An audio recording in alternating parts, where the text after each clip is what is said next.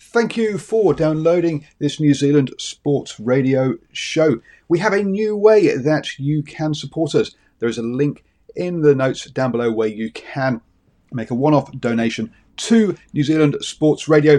Thank you for support and enjoy the show. When you're ready to pop the question, the last thing you want to do is second-guess the ring. At BlueNile.com, you can design a one-of-a-kind ring with the ease and convenience of shopping online. Choose your diamond and setting. When you find the one, you'll get it delivered right to your door. Go to BlueNile.com and use promo code LISTEN to get $50 off your purchase of $500 or more. That's code LISTEN at BlueNile.com for $50 off your purchase. BlueNile.com, code LISTEN. Mom deserves the best, and there's no better place to shop for Mother's Day than Whole Foods Market. They're your destination for unbeatable savings, from premium gifts to show-stopping flowers and irresistible desserts. Start by saving 33% with Prime on all body care and candles. Then get a 15-stem bunch of tulips for just $9.99 each with Prime. Round out Mom's menu with festive rosé, irresistible berry chantilly cake, and more special treats. Come celebrate Mother's Day at Whole Foods Market. Good evening, ladies and gentlemen, and thank you for joining us tonight on episode 13, season 2 of the Standoff with Brad and Richie here on New Zealand Sport Radio. We're here live every Wednesday on Facebook throughout the season. Another interesting round, Richie, plenty of sin bins and upset, and another strong showing from young Reece Walsh. What did you think of the round? It was had its ups and downs. It's certainly had some excitement in that Warriors game, a lot of tension. Also, a lot of talking points, a lot of sin bins that I'm sure we'll run over. Yeah, definitely. And while we're here live on Wednesday evenings at 8 p.m, you can also catch our show via our podcast on iHeartRadio at your convenience. Just remember to search for New Zealand Sport Radio.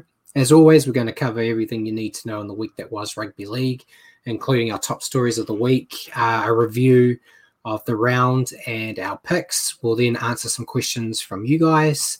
And then we'll preview round 12 clashes, make our picks before ending the show with some Super League news, which we haven't done in a while. So that'll be good to do. Good evening, Simon. Good to see you here. Hey, Simon.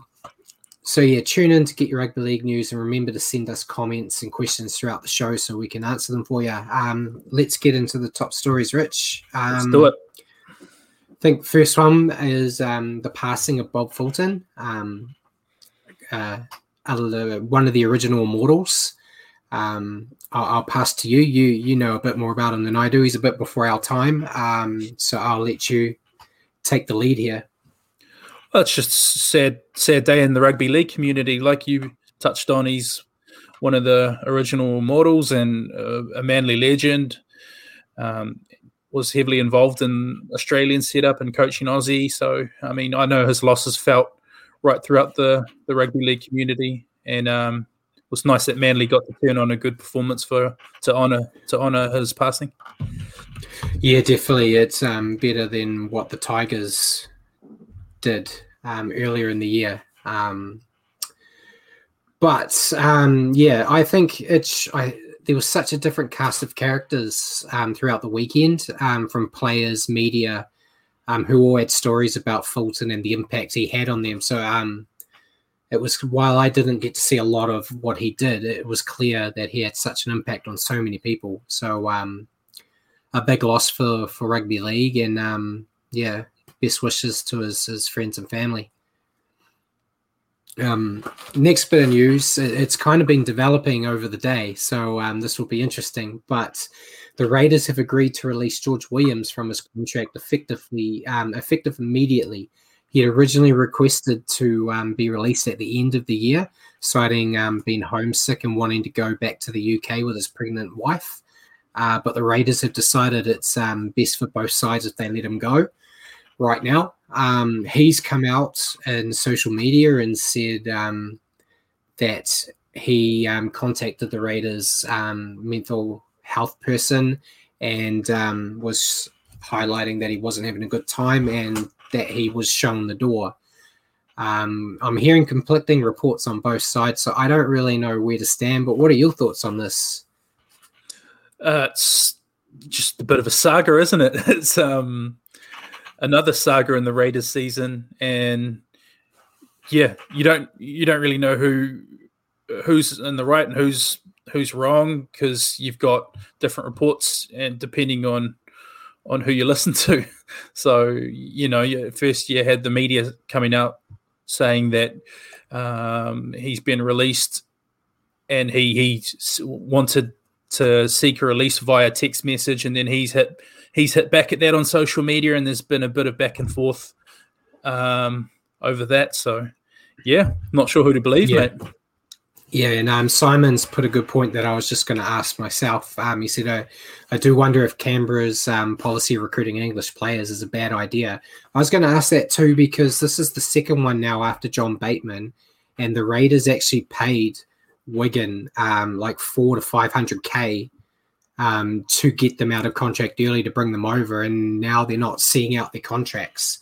So is it time that they just start looking at Australian players rather than trying to get all these UK players over? Because it's obviously not working. They get brief glimpses of going well. Bateman was great for a year, and then had some injuries and kind of waned a bit. I think Williams was fantastic for the Raiders last year. Hasn't really been on pace this year. And I'm not in their shoes, but it just feels like when the going got tough, they were like, no, we don't want to do this anymore. It's happens a lot. If you're winning, all the little issues you might have kind of get brushed under. But once you start losing, that's when everything starts coming out, and it makes it a bit more difficult. Simon's brought up another good point there. Yeah, so stating that Canberra find it difficult to recruit players from other parts of Australia, kind of similar boat to what we're in at the Warriors. It's probably less desirable than being based in a Sydney or Queensland club, and maybe the COVID situation that's taken over has maybe put a shelf life on these guys, because it makes it a bit more difficult with family being stranded on the other side of the world. You know what I mean? It's not like when the Burgess boys were going for South Sydney and they've had a long tenure, but perhaps the COVID thing's not helping that in that regard. Yeah, possibly. It's not as easy for them to just bring their family over for a holiday or anything like that. So that's definitely the case. And it's very similar to Auckland. It's Australians know that Canberra's probably not the nicest place to live. The weather's not always the best. It's cold and miserable. And Australians and New Zealanders know kind of the same with Auckland, that especially during the league season, it's not really the best weather to be living in. So if I was sitting there and had a contract for Auckland or a contract with the Titans, I'd probably be moving to the Gold Coast.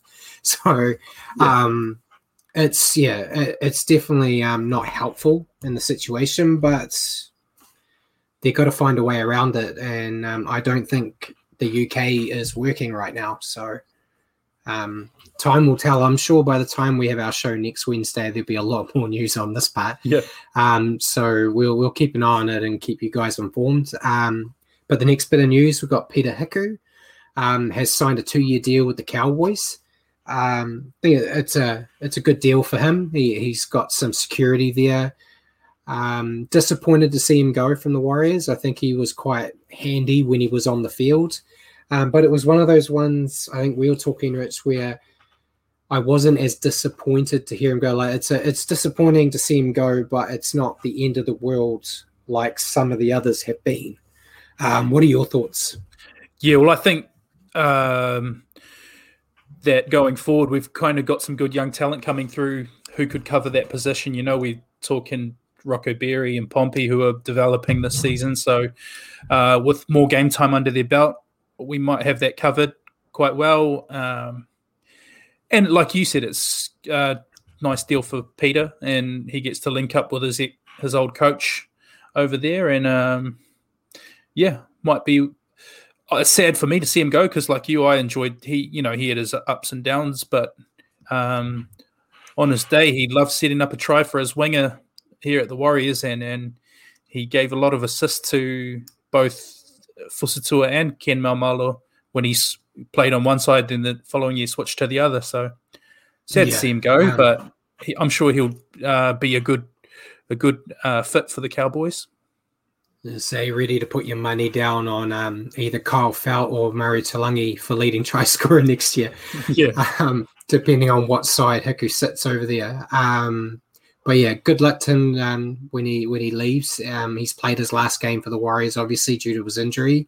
But yeah, hopefully he plays well for North Queensland. More Warriors news, though. Adam Pompey, we talked about it last week, that it looked like he was going to sign a deal. It's been confirmed now that he's signed an extension to the end of 2023. I'm still not comfortable where he is playing on the field. I think he's a winger, not a centre.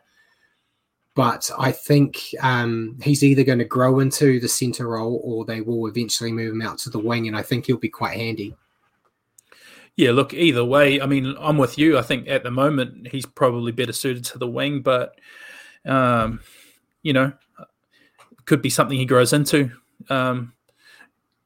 He could develop some good distribution skills and make a decent centre as well. But it's good. It's good signing for us anyway, to have somebody like him locked in, because I think he's done a pretty decent job when we've needed to call on him this year and last year as well.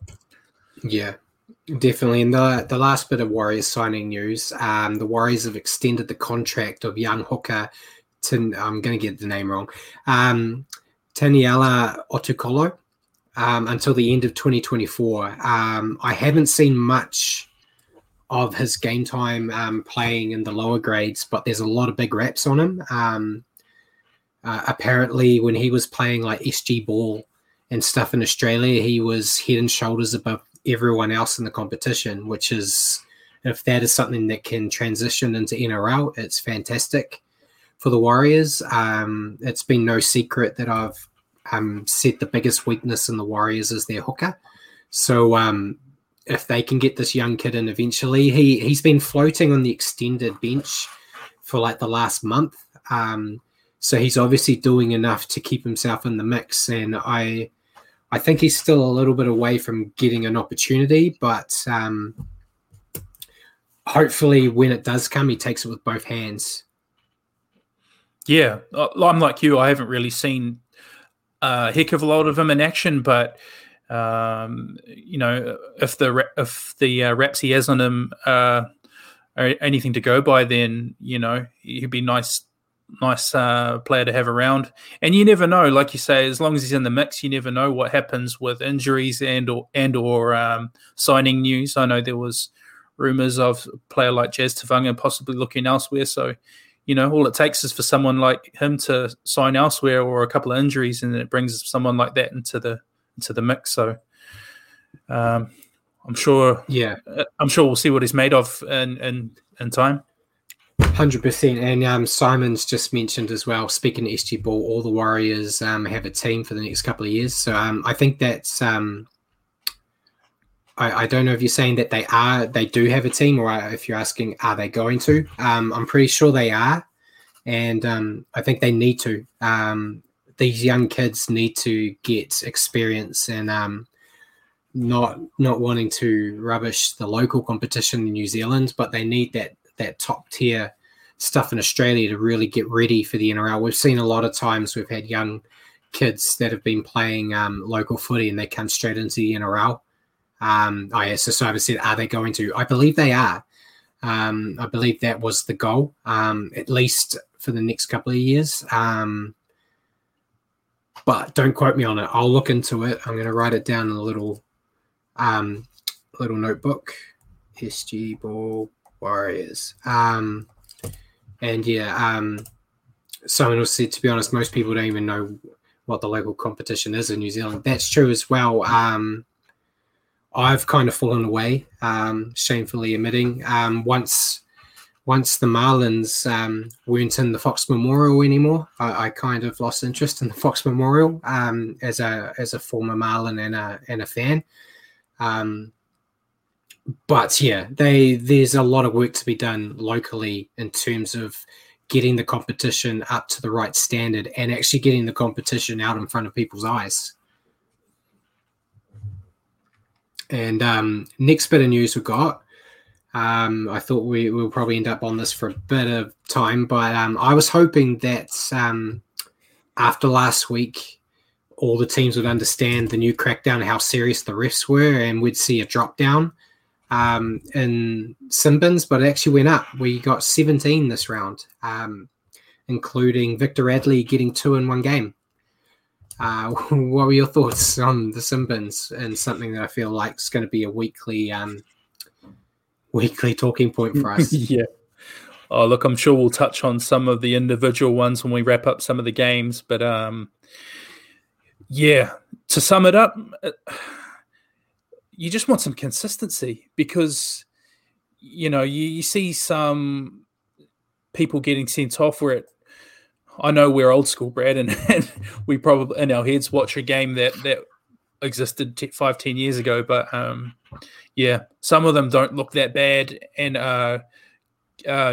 having to be sent from the field. And then you look in other games, in our game as well, where we had Jazz Tavanga making contact with the head 2 or 3 times and getting a couple warnings and didn't get sent. So there's a lot of grey areas there where, it's contact to the head, but then the refs are also looking at, is it forceful? Yeah, a lot of grey areas, and it's causing inconsistencies and also people laying down milking penalties, I believe. So, yeah, I think they need to be more consistent. Like you said, that Warriors game, if it was another referee reffing that game, Jazz probably would have been sin bin twice.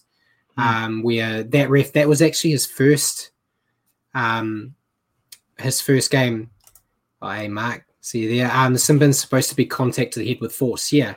So, yeah, I don't think Jazz's were sin bins anyway, but no, nor did I.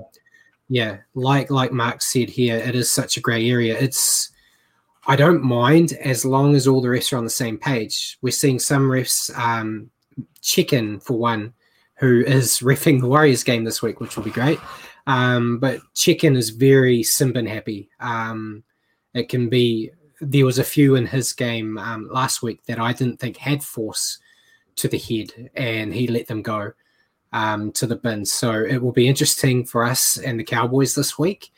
Lachlan Burr is obviously out for the game with another unfortunate one in a row, 2 weeks in a row where he's kind of got a smaller guy coming down low.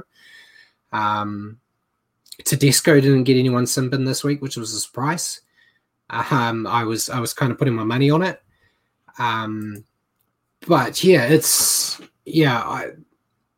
I'm lost for words on how they can fix it. They've drawn their line in the sand and said we're not going back.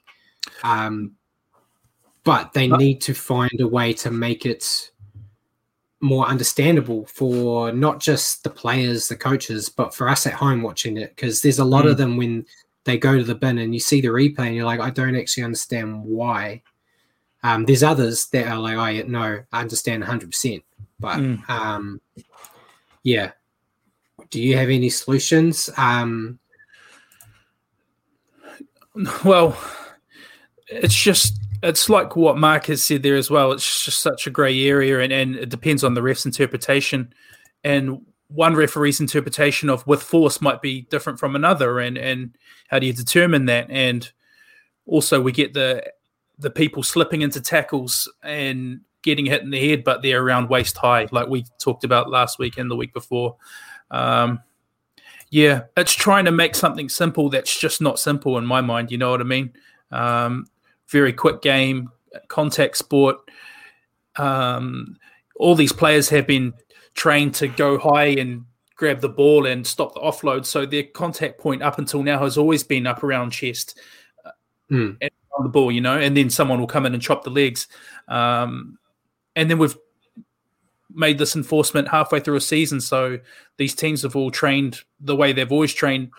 Different story. You change it pre-season and then they can train for it. But yeah. Yeah. It'll take some getting used to. It'll take some getting used to, I think. Yeah, it's definitely an adjustment period. I know going low gives you that opportunity to throw out an offload, but it also allows you to get up and do a quick play the ball, which is, especially with this faster pace, that's what a lot of teams are trying to stop. So yeah, it's going to take time. It's going to be interesting, and I'm sure it's going to be something we're going to be discussing every week until they get it right. We were talking pre-show how long we think it's going to be for the Bulldogs game for Jack Hetherington to be sin-binned, because he was regularly getting sin-binned before the crackdown. So it will be interesting to see how long he lasts. Hopefully he keeps his head on his shoulders, but time will tell with that. So our last bit of news before we go into the round 11 review is Blake Green announcing his immediate retirement. Before we go, what shirt I'm wearing? I'm wearing a We Are Warriors shirt that I bought from Oz. I can't remember who I bought it from, but I'll flick you a message after the show when I find the details. It's not a bad shirt. They do them for everyone. Is that your mate Murdoch Masilla there, top in the middle? It is. He's front and center to my heart, so it's good that he's in the middle.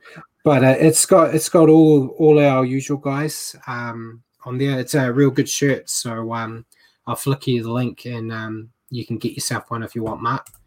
But yeah, sorry, back to Blake. So yeah, Blake's announced his immediate retirement. He's kind of felt the game's kind of caught up on him a bit, and has decided to call it a day. He's had a long career, been at a lot of clubs. I looked at his stats, and he played the most NRL games for the Warriors, so he's obviously got such a connection with us. It's been a bit of a rocky road with me and Blake Green when he was a Warrior. He was my little...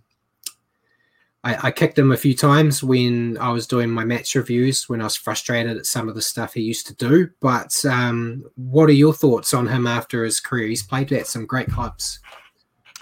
Yeah, he's been kind of almost like just a solid player, you know, like when he was here in 2018 with Johnson alongside him, he had some great form there, and I think that was the role he filled really well, where he just did all the solid things, all the basics pretty well, and allowed a player like Johnson to sort of play a ball running role. But yeah, I think from what comments I've seen him make is that his mind's still there, but his body can't get him into the places where he wants to be on the field anymore. And you can kind of see that, you know, he is probably getting on a bit in terms of 40 years. So, but he's had a good career, you know, so congrats on the good career. Yeah, and I haven't heard officially what he's doing now. I know that there were talks before the season started that this would be his last year and he'd move into a coaching role with Newcastle.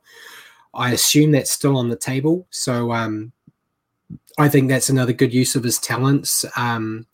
That was something I said a lot here when I was calling for him to be dropped, to give Chanel a chance, saying that he can still be at the club and the knowledge he could pass on to the young halves. At that time, it was Chanel and Adam Kieran.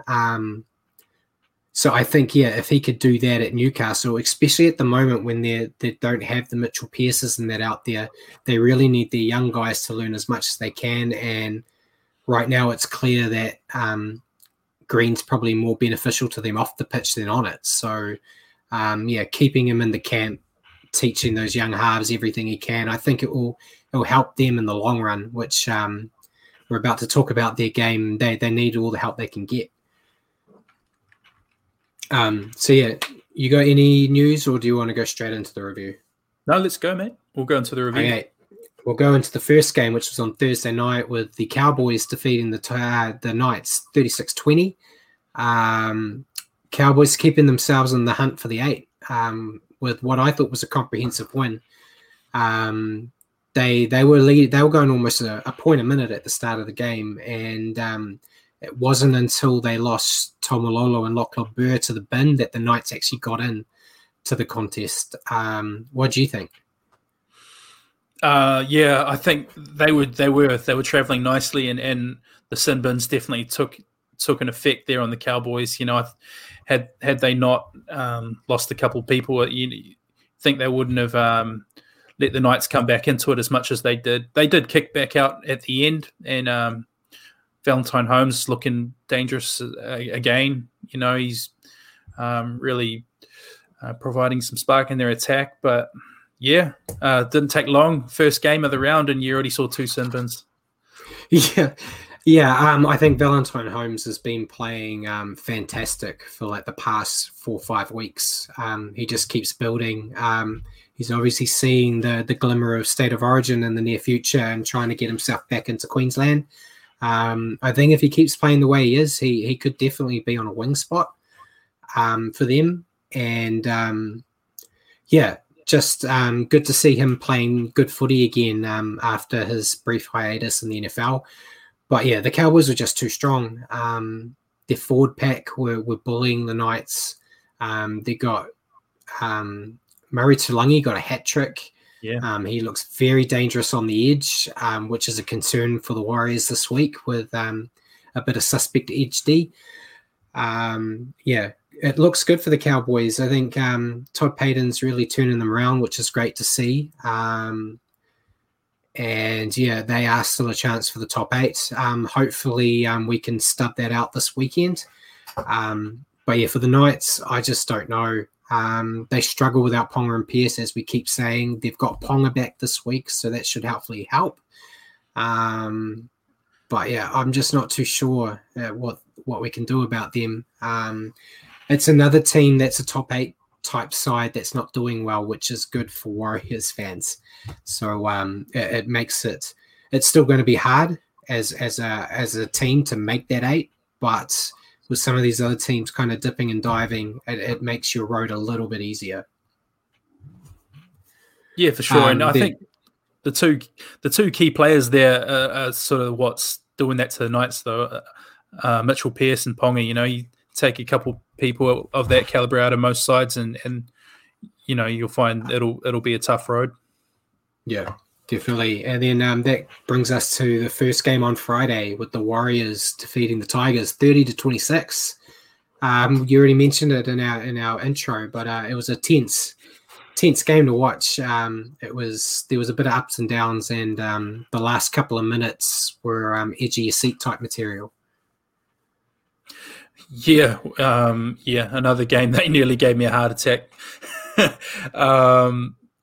You know, we wasn't a great start for us, and then we bounced back and laid some nice tries on. And Reece Walsh, it's been well documented. You know, well, he made a couple of errors, but then lots of moments of magic as well. I think 3 try assists and a try. Roger was very good from the wing. Tohu Harris was pretty massive for us. I didn't know what was going on with our front row too much because looking at the stats, only you had Jermaine Tanoa-Brown only collecting like nine running meters. So luckily for people like Tohu Harris, who was busy as ever. Jack Murchie was looking good and made a couple of mistakes in the second half though, which sort of put the pressure on us a bit. But we did well to hold on. It was just a big relief that we held on. Yeah, I think in regards to the props, I try to pay attention to them as much as I can because they're my love.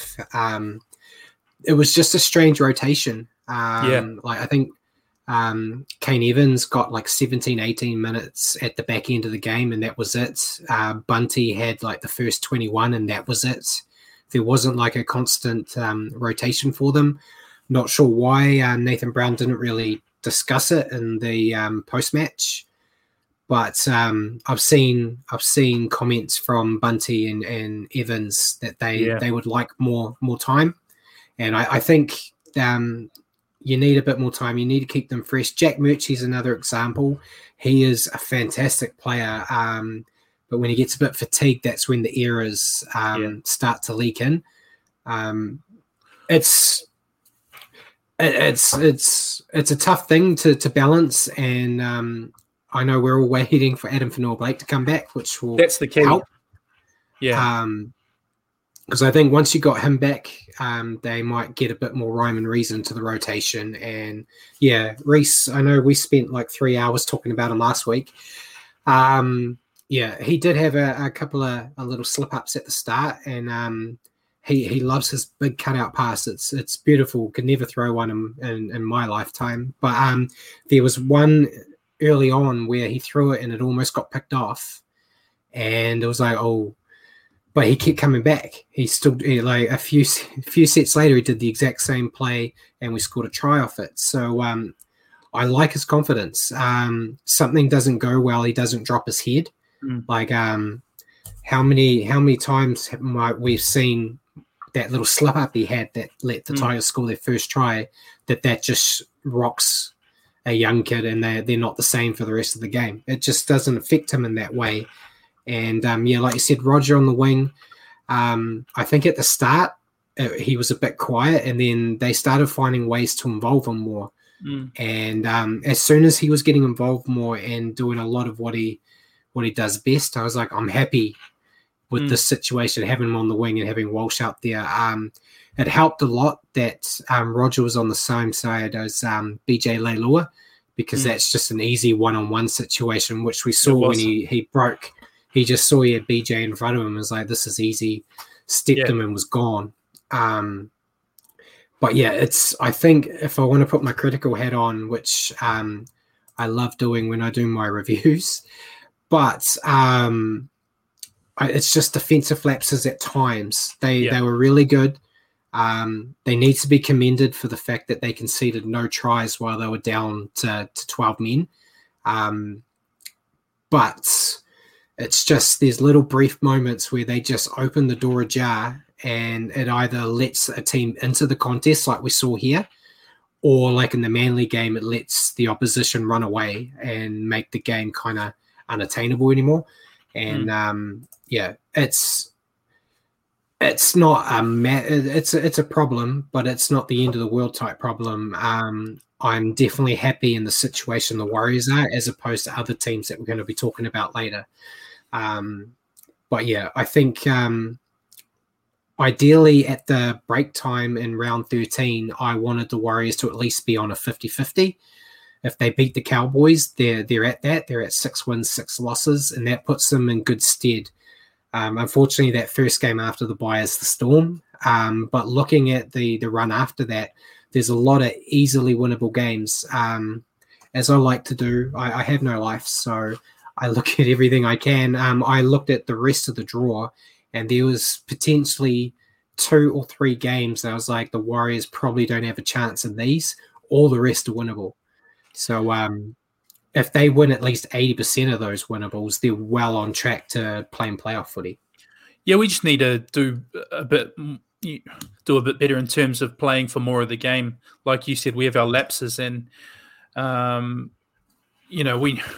been an 80-minute team for most of the season. And if I were to look at the draw, that Tigers game was a very winnable game, and definitely one we should have won in it. We almost didn't because we only played for probably 60-odd minutes of that game.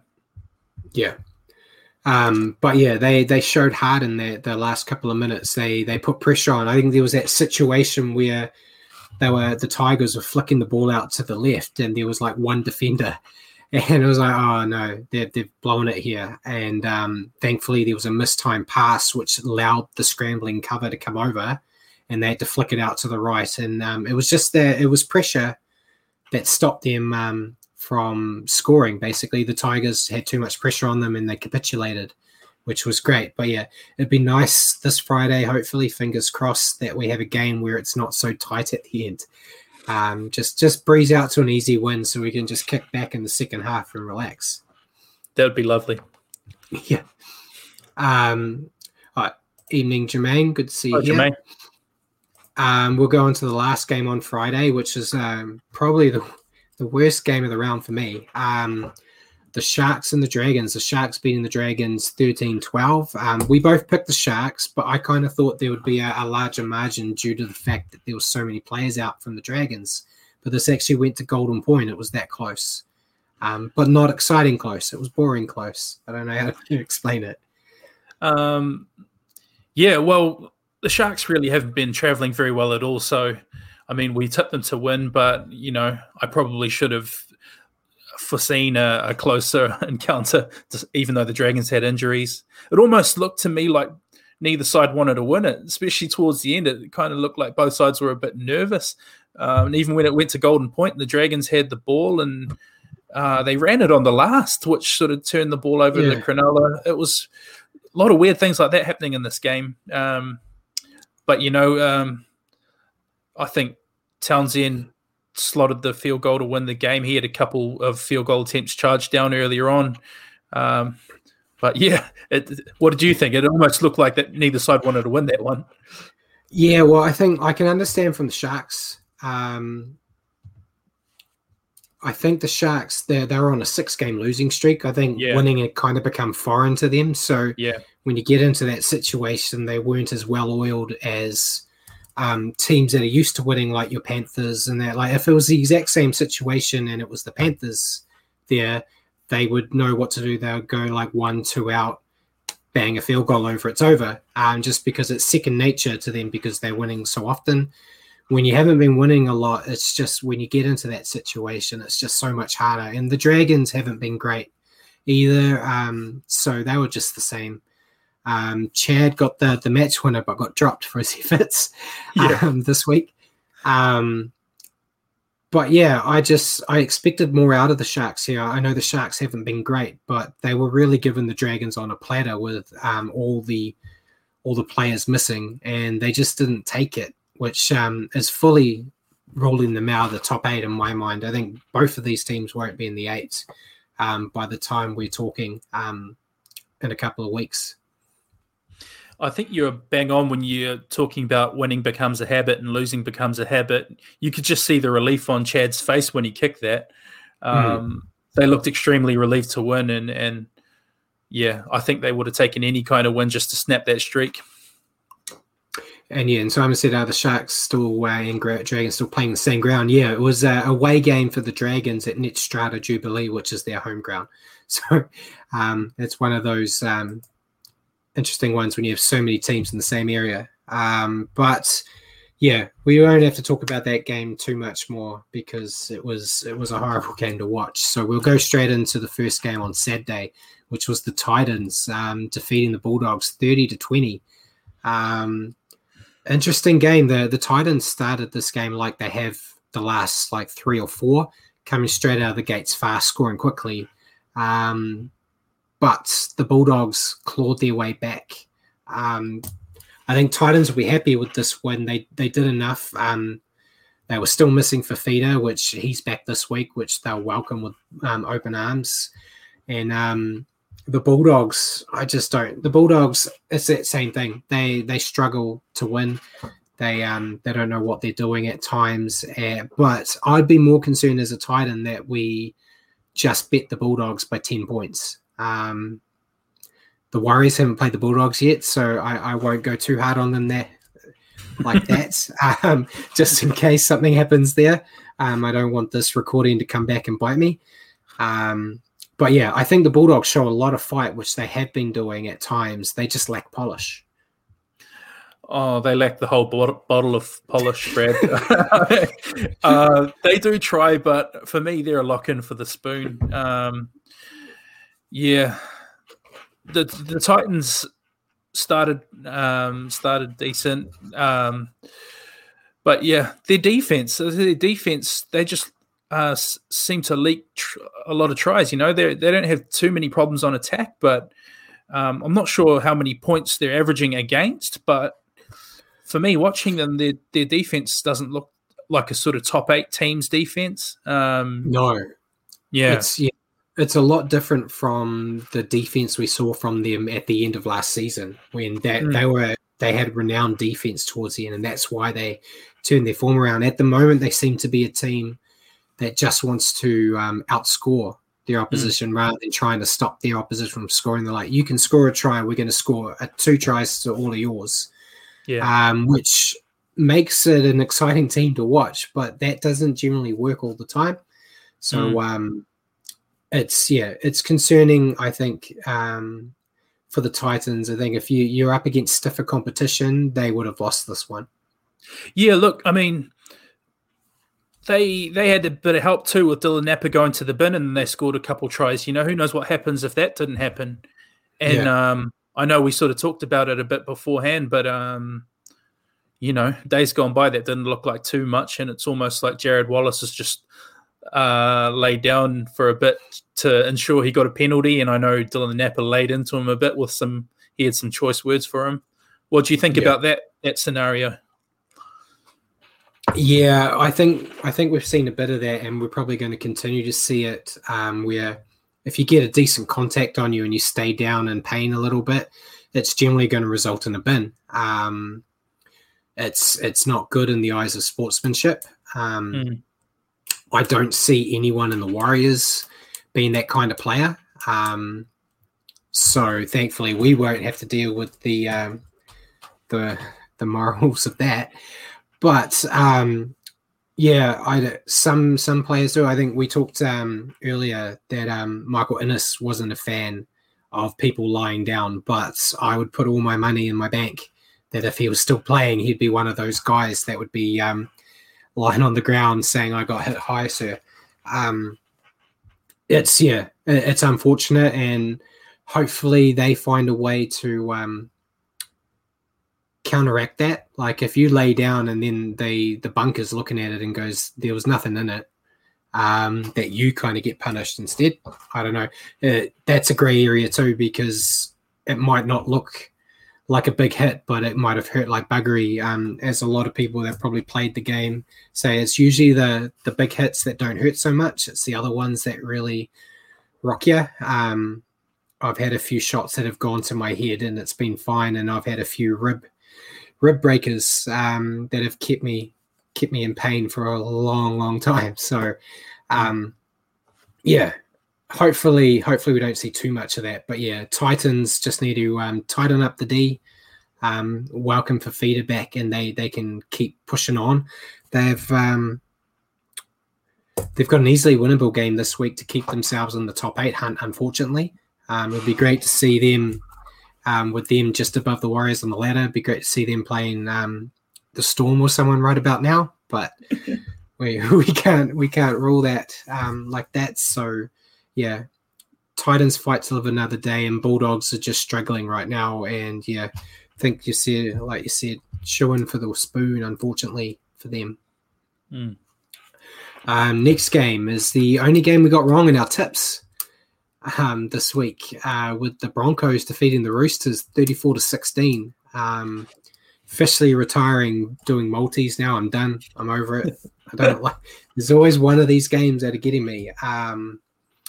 It was the upset of the round, obviously. I think for the Broncos, I think Pangai Jr. was a monster. He just had his eyes on Sam Walker all night and was turning him into a speed bump. And I think we said, before the Warriors played the Roosters, that you need to get your monster or your big bopper in your team to be targeting Walker all night. And if you do that, it should derail what he offers on attack. And that's what we saw. It was textbook. He was getting knocked around everywhere. And then when he had the ball in hand, he was making errors that we haven't seen from him before. Throwing intercepts, just not playing what we've come to expect from him. So I feel sorry for him, because I feel like he's going to have a lot of pain coming his way the next few weeks with other teams trying to replicate that. So it's up to the Roosters. They've lost some forwards with suspensions this week, but it's up to them to get their boys around them to really protect them. Potentially even trying to get in and make that first contact on these big boys before Walker comes in. So what do you think? Well, first of all, the Broncos, I thought they played really well and deserved the win. They used the same blueprint that they kind of used when they held a real tight game against the Panthers, where it was just brutal. Payne Haas, Lodge, Tavita Pangai Jr., that's their strength. They've got a big bruising forward pack, and when they sort of just smash up the middle, and then I think off the back of that, they got some opportunities which they took through David Mead and got a couple nice tries. But that's got to be the blueprint for them. You know, they've got big forwards, try and dominate up the middle, keep it simple, and they just need to do that more consistently, because It's in them, but they just don't do it often enough, and that's why they sit where they currently are. But yeah, they kind of played the way they should have played, and they got the results out of it. Like you said, Tavita Pangai targeting Sam Walker. They did what they needed to do. And then you could just see the Roosters getting frustrated, particularly Victor Radley, obviously. We got to address that because he was twice in the sin bin, I think 4 times on report, and he looked like he was seeing red. But yeah, I think it turned the game into a stop-start affair, which more suited the Broncos rather than the Roosters. Yeah, and the Broncos had a few things go their way. There was 1 or 2 maybe forward passes and stuff. That's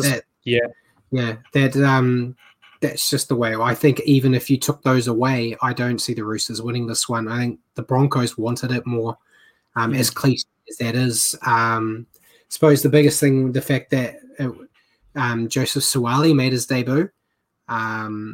He played okay. He had some good stats. He went for over 100 meters. He missed a few tackles and things like that, but he is a 17-year-old. I didn't think too much of the debut, to be honest, but we've been blessed to see Reece Walsh, Sam Walker, who are they might be older, they might be 18, but you could put both of them on, put one on the other's shoulders, and they're still not as big as this kid. So, I'm sure it's probably not the best game for him to debut and make an impact because the Roosters just were never in the fight. So it'd be interesting to see what he does coming from this. But I saw, it's more. We talked about it last week about Reece Walsh. I think it might have been Simon. It was someone asked about, is there too much pressure on these young kids? Are we going to put the weight of the Warriors on this 18-year-old? The Roosters not themselves are doing it. The NRL are doing it. After this game, the NRL uploaded a highlights package of Suaalii's game onto their website, onto YouTube and stuff, and it wasn't even that good to watch. It was 5 minutes of the most boring stuff of my life. And that type of pressure is not great on anyone. I was kind of looking to see if they'd do one for Reece Walsh, but they didn't.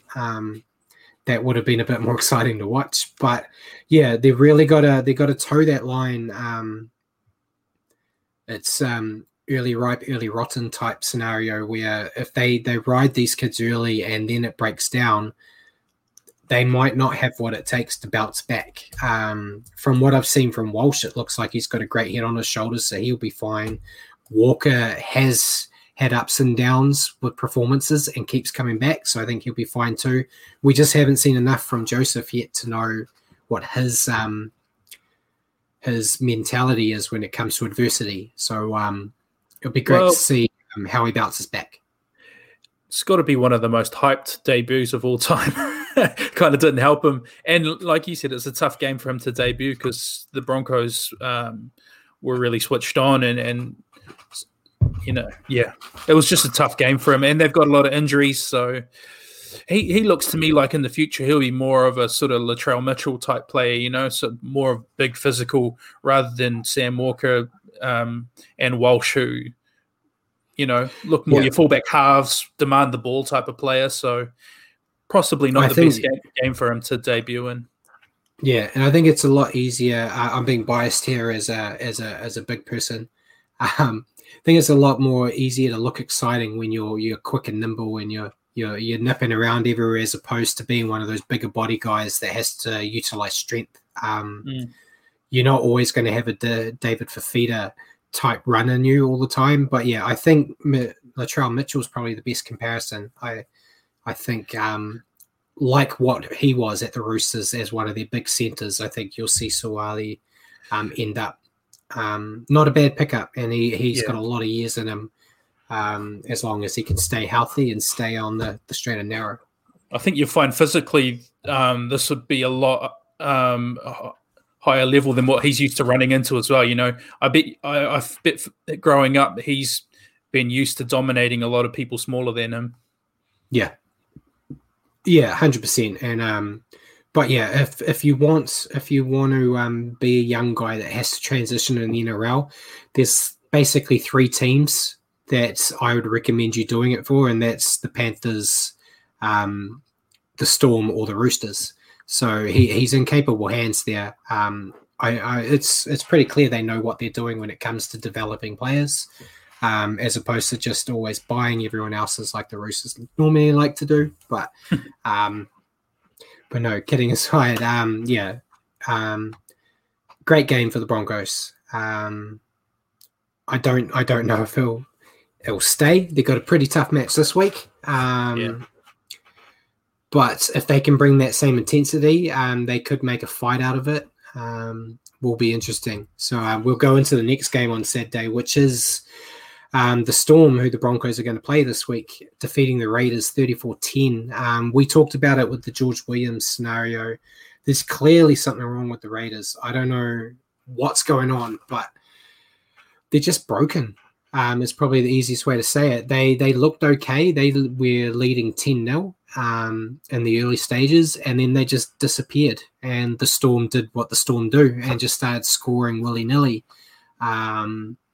This is the Storm, mind you. This was the Storm without any of their spine. So the fact that the Storm can go up against the Raiders and win 34-10 with none of their spine, I don't know many teams that could claim that. The Roosters are they've lost a bit of their spine, but they still have Tedesco. We haven't seen what the Panthers can do without their spine. We've seen like some players missing, but not all of them. The fact that the Storm can just keep doing this shows how good the Storm are. In my eyes, it's really only the Storm and Panthers that are grand final bound right now. I think there's a massive step between those 2 teams and everyone else. Yeah, I'd agree with that completely. There looks to be a gulf between those 2 teams in the next tier down. The Raiders started this game well, and I don't think it's the start of games that's their problem, but they do fall away badly and doesn't look to be changing anytime soon. Granted, this was the Storm, but like you said, no Pappenhausen, no Munster, no Jerome Hughes, no Harry Grant, pretty much none of it. It was crazy how they can just lose players of that caliber and just it doesn't look like it affects them. Next guy comes in, does the job, and they still put 34 points on a team that were in a preliminary final last year and a grand final the year before. It's remarkable. It's their systems there with Craig Bellamy. They've got something special there where it's you're hard pressed to find an equivalent to that. Maybe looking at rugby union, the Crusaders type of thing. It's pretty special what they got going. Yeah, I'm not a fan of the Storm, but you got to give credit where credit's due. They just it's again that thing we keep talking about. They just have a habit of winning. They know it doesn't matter. It doesn't matter who's wearing the jersey. They know what the job is to be done, and they do it. And 9 times out of 10, that job will get them the win. So, it's just unbelievable. And the Raiders, I just don't know. The Raiders are helping the Warriors out plenty. The Raiders were one of the guys I had in the top 8. I basically said there were 6 teams that were cemented for the 8, and everyone else was fighting for the last 2. The Raiders are showing that they're one of those teams I had in that 6, so they're gone. It gives more chances for other teams. So there could be a few teams. Obviously, Manly's a team on the rise that weren't in my 8. So they'll take a spot. And you've got the Titans. We'll talk about on the ladder. There's a lot of teams that can fight for it, but the Raiders are running out of chances. They let a few more games like this slip. They're not looking at playoff footy. And that will be interesting. If they get to that point where they don't have a shot anymore, will we see them capitulate or will they come back? And Jermaine said Chance is out for the year 2. They announced this week that he is going to need surgery. So he's not back this year either, which is a huge loss for them too. I think he just had it, didn't he? I think I saw on his Instagram he's just had his surgery. Yeah. And Simon's also mentioned too, Melbourne Storm have to be at the performance all the time. They're in the city. Yeah, they got so much competition in Melbourne. So they need that cutthroat mentality of performance because it's not the only show in town. If the Storm started losing games and were wishy-washy like so many teams in the NRL, no one would go because they'd go watch AFL or they'd go watch Union. There's a lot of other stuff there. So they have to keep this mentality, and that's why they've been so successful. They have to fight and scrap for everything they can get in Melbourne because of how popular everything is there. But yeah, we may as well go into the biggest surprising game for me. This is more surprising than the Broncos winning, but the Panthers defeating the Rabbitohs 56-12. It wasn't the result that surprised me; it was the margin. I thought it was an outlier when the Rabbitohs had like 50 put on them by the Storm. I thought that was like just a blip, just an accident that came out of nowhere. But they did it again. The supposedly third best team in the competition had 50 points put on them by numbers 1 and 2. I don't know. I think Wayne Bennett said it best because he was asked why he didn't bring Benji Marshall into this game. And he said he didn't want to embarrass him. Said like their D wasn't working. Defense isn't his strongest suit. Why put him out there when it's not going to help? And Panthers, I just don't know. We've run out of things to say. They're just too good. I think Origin's going to be a great test for them because I feel like most of their players are going to be playing Origin. And it'll be interesting to see, but we've seen it before. The Warriors had to play the Panthers when they had both their halves in Origin, and it was an easy win. And then Jerome Luai came out of nowhere. No one knew who he was, and he carved us up. So it'll be a great test for them. It's always in the back of my mind. It's I think Cleary continues to show why he's the best player in the game. He played with the ball on a string, and they just made mockery of the Rabbitohs defense. Matt Burton, the half player being a makeshift centre, scored a hat trick. It was in Dubbo, which is his hometown. So it was a great little story for him there. I think we pushed it. I think Simon's got it here as well. Totally wrong when he thought the Panthers would win by 20.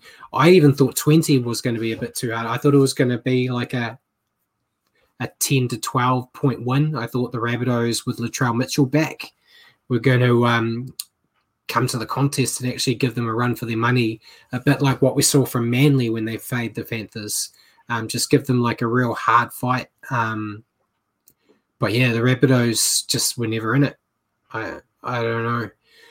I think that's basically rubbed them out of being a grand final hopeful. Before the season started, I said it was going to be a Storm Rabbitohs grand final. So it's another prediction of mine that's way off. I don't know. What do you see the Rabbitohs doing, Rich? How do you see them coming back? It's tough because they've in the past month they've been spanked by 50 by the two top teams. And you really want to be putting up more fight than that if you want to be considered a part of that club. They've had their run of injuries and Latrell come back, probably not, top match fitness, but I think Wayne Bennett summed it up best saying they just looked like they didn't want to tackle in that game for whatever reason, that they just didn't look like they showed up for the fight. And team like the Panthers, where they're just a well-oiled machine, like we said last week, they pretty much have no weaknesses. They just rolled through them, and they definitely were up for the fight. So, yeah, it was concerning if you're a Rabbitohs supporter to see them drop their heads like that. But, I won't write them off being a top 4 team just yet, because once they get Cam Murray back, I think, he makes a big difference to them. And as we've seen earlier in the year, they're capable of going on a roll when they find form. So they just need to find form towards the right end of the year, and they should still be up there. But tough for them to bounce back from big losses like that. Yeah, definitely. And as Simon said, normally a team gets beaten by 50 is ruled out of the grand final. Yeah, they pulled that stat out when they lost like 50-0 to the Storm. And I was still like, no, I think they still have a chance. But yeah, having it happen again, they'll still make playoffs, but I don't think they'll go very deep. Probably maybe even a preliminary final. It all depends on the draw, but I think there's a lot of teams licking their lips going, we can really target the Rabbitohs and get a win here, which I think leads us, we're running long in time here, but leads us into the last game of the round, Manly beating the Eels 28-6. We picked this game, even though it was in Bankwest. I just had a feeling that the Eels are looking patchy, and they kind of proved us right here. Manly just were another level, as they've been since the Warriors played them into form. It's I thought the Eels at home were going to show a fight, but the fact they scored one try when they've kind of been known for loving to score at Bankwest, they just didn't offer anything. And I think Manly, from being my team that I picked to be the Wooden Spoon, they're looking the top 4 team now. I think there are a few more wins and a few losses to those other teams around them. They're going to be right there, which is unbelievable after the start they had to this season. Oh, 100%. I think that their start to the season is the worst, if not, one of the worst starts the team's had for a long time. And just shows the impact that Tommy Trbojevic has on them, because they're just swung and done a 180 since he's been back. And all of a sudden, everyone else in the team looks to be playing better. And to put away the Eels like that at Bankwest, it's a pretty big statement.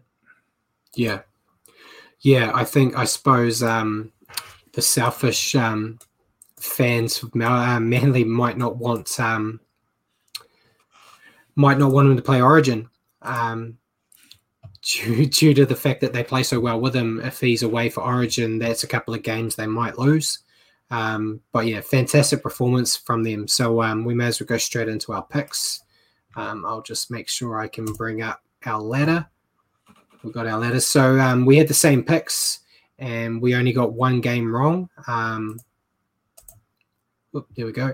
Only got one game wrong in the Roosters Broncos clash. So we've got Penrith still at the top. Melbourne at second, Parramatta and the Rabbitohs third and fourth. So the Rabbitohs are starting that slide already. Roosters at fifth, Manly at sixth. I think Manly keep going up. Dragons are continuing their slide. Like I said, they'll slide out of the 8. Titans stay in there. Warriors, unfortunately, are just behind at 9th. Cowboys nipping at the heels there. So that one's going to be a great matchup this week. It's really going to separate. Then you got the Raiders. I've been saying the top 12 have a chance. I think I can basically say 10 and up. Yeah. This week. 10 and up this week is who we've got that can have a chance at the finals. I think possibly as early as next week, we could probably say that the top 9 have a chance, depending on who wins that Warriors North Queensland game. There's probably a bit more life in it for the top 10 teams there. But yeah, Raiders down. So we've got Raiders 11th, Knights 12th, Sharks 13th, Tigers 14th, Broncos 15th, and our Wooden Spoon is at the moment, and probably for the rest of the year, the Bulldogs. I'd say Raiders down, probably out of the running. Yeah, probably right there, Brad. I might say down to 12 still, given that we've got a bit of time left, but I don't really see Raiders and Knights turning things around too much anytime soon. So you could be right. If it was the other way around, where it was Canberra and Newcastle was still up at 9 and 10th, and it was the Cowboys Warriors 11th, 12th, I'd probably give them a chance just due to form. But yeah, I just don't see anything in the Raiders or Knights that can spark them into hitting a few wins and getting themselves back on track, which is why I ruled them out there. But we don't have too many questions because we kind of were answering them all the way through the show. Simon's got his picks already ready. We'll wait till we do our picks before we do that. So we may as well go with the questions that we did for ourselves. You go with yours first because it was your idea. All right. It's that time of year, Brad, State of Origin. We're warming up and we're all starting to talk about it. For those that watch and don't know, Brad and I sit on opposite sides of the fence for Origin. Brad likes his Queensland team. So with your selector's hat on, mate, I won't get you to do the whole 17-man squad because we'll be here for the whole night. But the all-important spine, a lot of interesting picks you could go with for the Queensland spine. What would you do? Yeah, it's interesting because the team I would pick, I can't right now because they're all bloody injured.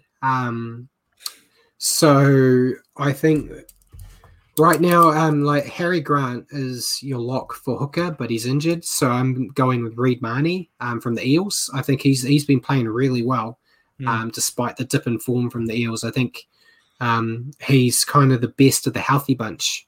Then my 7 is Dale Cherry Evans. He's kind of a lock-in. He was there last year. He's there all the time. He's the captain. So he's my lock-in at half. 5'8", I would go with Ponga. I couldn't really think of any other 5'8" that I could put in there right now, and I think Ponga would fit in nicely, which would also allow AJ Brimson to come into fullback. So that's the spine I would have. It's not the one I would pick if everyone was healthy, obviously, but I think that's more than enough to beat New South Wales because they're rubbish. So so I'll switch the question to you, as people may not know. Richie's on the dark side and a New South Wales fan. So who would be your New South Wales spine? There's a few injuries hitting you guys as well. So yeah. All right, I'll start at the back. With fullback, you kind of look at who's the best fullback playing that's eligible for New South Wales, and you'd say Tommy Trbojevic. Probably almost the best player in the game, actually. But you've also got Tedesco, and I think you want to fit both those guys in there. So I think Trbojevic is easier to move to a different position. He covers other positions like centre and wing very well as well. Whereas I think Tedesco's a pure fullback, so I'd have Tedesco there. Hopefully he can milk a few sin binnings. Moving to the halves, Cleary's a lock-in, that's for sure. So Cleary's your halfback.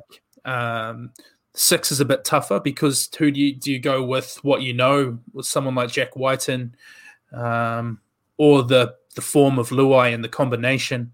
So for me, I'm not Fittler, but I think, on form you got to put Luai at number 6 as well. And then does that flow into hooker as well, and you take Coruscant. But, yeah, I think I'd take Damien Cook at number 9. He's sort of the incumbent number 9 and also the Australian incumbent number 9 as well. So I think he's sort of earned his right to have a go from first for game 1. So, yeah, to answer your question, Damien Cook, Cleary, Luai, and Tedesco. And I'd bump Trbojevic out on the wing or in centre. That's what I'd do. Yeah, it's still not good enough to win, but it's good with what you got. So, that's a couple of weeks away, so that'll be interesting, especially with us on both sides of the fence here. Be good to talk about that when it comes up. Simon's also put a comment out saying he was watching the NBA and they have a play-in round before the playoff teams from 7 to 10 play for the 8th and 7th spot. Saying like, is that something the NRL could do? Kind of like where you have like your top 6 and then maybe your next 4 battle it out for the last 2 spots. It could be, I think that probably will end up being something they look at doing when they've got the extra teams involved. when there's a bit more. Like if you've got 17, then 18 teams, and you still got a top 8, they'll probably look at a way to try to incorporate more people into the playoffs. I don't mind it. If it was like, if you had a shot, if you were 10th and you had a shot at potentially getting into the playoffs, it'll probably help me as a Warriors fan a bit more often. Tigers would finally get to play playoffs footy because they're always 9th. But yeah, it could be something. They like to change. They're not shy in changing things up. So who knows what will happen? What do you think, Richie? Yeah, I can see an argument for that. I can also be cynical and say, if you're finishing round 10, do you even really deserve a shot? Yeah, I kind of like it the way it is. Some people say that about finishing 8th, though, as well. Yeah, you're absolutely right. I mean, that's a fair comment, because some people think sort of top 5 or 6 is your elite, and then anything down from there is just making up numbers. So, yeah, I'm not too dissatisfied with the way it is at the moment, and I'm happy for that to continue. Yeah, cool. So we may as well get into our picks for the Indigenous round, starting tomorrow night with the Broncos versus the Storm. It didn't take me too long to pick this one. I've gone with the Storm. What about you? Same here. Too hard to tip against them. Broncos had a good win, but too hard to tip against the Storm. Yeah, and then first game on Friday, we've got Cowboys versus Warriors up in Townsville. I've picked the Warriors here. It's a head and heart type situation, but I think the Cowboys without Tomololo and Lachlan Burr might not be as strong as they normally would be. And as long as the Warriors let Walsh do what he does and they shut down Holmes, they should come away with the win. Yeah, I think we've got enough to beat the Cowboys. I went Warriors as well. Provided we turn up and play for the majority of the game, I think we can account for them. Cool. And next game, or the last game on Friday, is Tigers-Dragons. I've gone with the Tigers here. I think the Dragons are still in that habit of losing at the moment. The Tigers continue to bring it to every team they face. They might not get across the line, but they're real close. And I think they'll get the edge here. Me too. I went Tigers. I think the Dragons are still missing a few people this week. And I think, they really struggled against the Sharks, who were really struggling. So, I think the Tigers will probably bounce back. They've been a bit up and down. So, I'll give it to the Tigers. And then the first game on Saturday, probably the hardest one to pick of the round. We've got the Panthers versus the Bulldogs. Yeah, toss of a coin, this one, eh? Yeah. I think I looked at the TAB and they were they were basically $0.001 or something like that. Yeah, you're basically paying if the Panthers won. Yeah. But yeah, interesting game. I think easy win for the Panthers here, obviously. I'm just hoping that it's not an embarrassing game for the Bulldogs. I hope they really show some passion. Don't want to demean them by any means. But the Panthers have been putting big scores on some good teams. So I'm scared to think what might happen. But hopefully it's a good contest. Next game on Saturday is the Rabbitohs versus the Eels.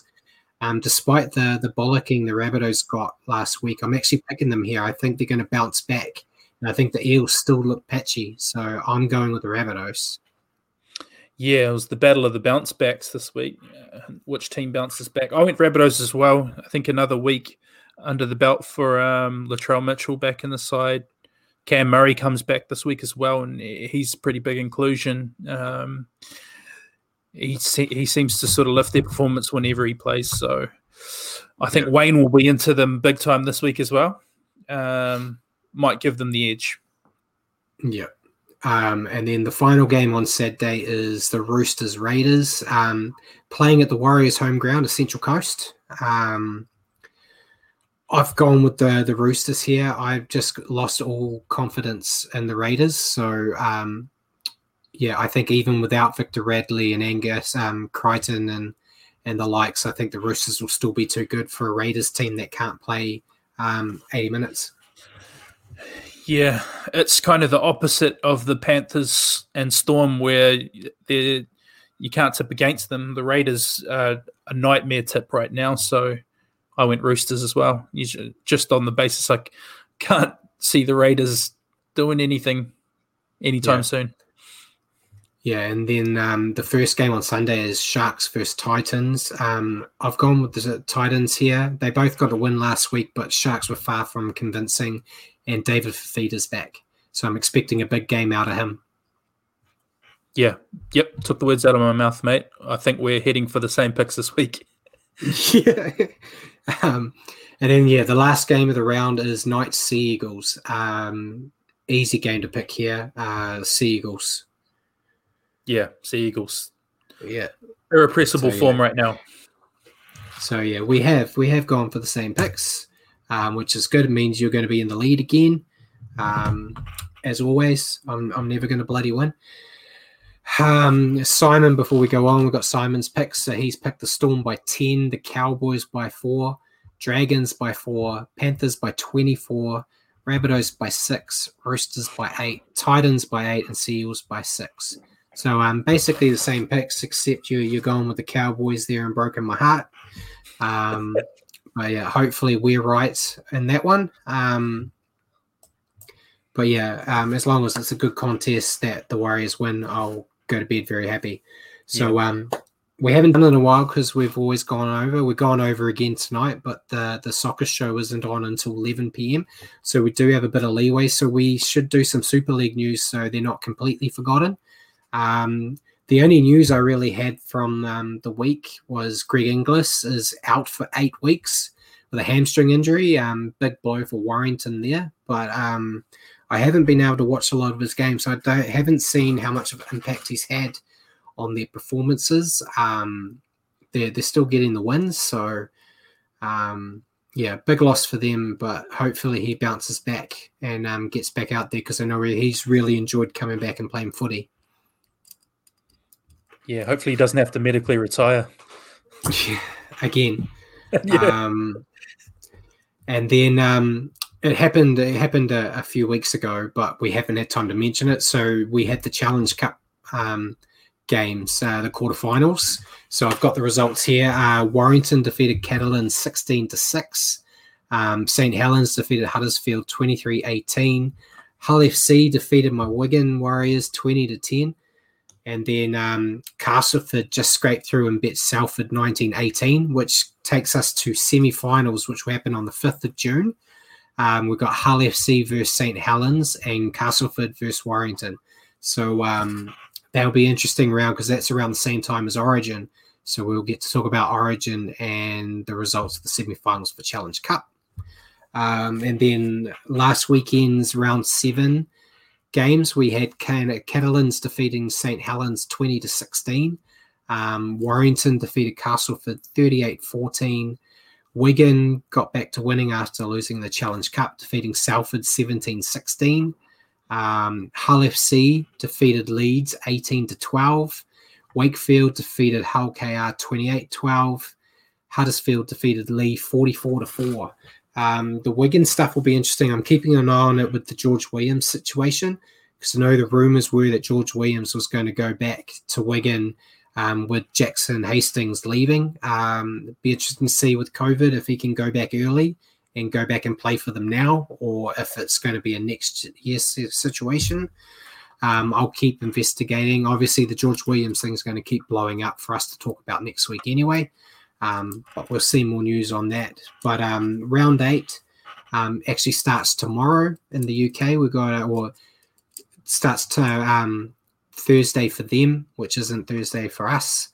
And I see Simon said Catalans had a crowd at the match. That's great to hear. Yeah. Good to see them get some crowds back. But yeah, this round, it starts with Salford versus Warrington. On the Thursday, Friday's got Castleford versus Leeds and St. Helens versus Hull FC. Then Saturday it ends with Catalans versus Wigan, Wakefield versus Huddersfield, and Hull KR versus Lee. So yeah, some good matchups there. Catalans versus Wiggins, kind of a game of the round type scenario for me as a biased Wigan fan. But yeah, some good matches there. So hopefully we'll be able to incorporate more Super League back into the show. Richard likes to talk too much, you see, so he goes over our time most of the time. And hopefully Reece Walsh doesn't have an amazing game again, so we spend half an hour talking about him this week. And I will. Yeah. But that's it for tonight. So, ladies and gentlemen, thank you for tuning in and joining us on the Standoff with Brad and Richie for your weekly update on rugby league. Remember to tune in to our show next week at 8 p.m. here on Facebook or at your convenience on iHeartRadio. Just remember to search for New Zealand Sport Radio. Nice comment there from Jermaine. Cheers for the love there. Yeah, cheers, guys. Your engagement's really good. So it makes a nice breakup of me and Brad just talking to ourselves. Yeah, Richard's sick of me talking to him about league all the time. It's been like 14, 15 years of me talking his ear off about the league. So great that I can do it to other people now. So cheers for that. So good night. Good night to you too. Anything else you want to say, Richie, before we sign off? Just again, cheers to all you guys for tuning in and throwing your input our way. It's it makes it fun for us. Hope you all enjoy the round of league, and I hope Simon's Warriors Cowboys pick is incorrect. Yeah, we'll definitely let him know about it next week if he's wrong. But yeah, thank you everyone for joining us tonight, and until next week, good night.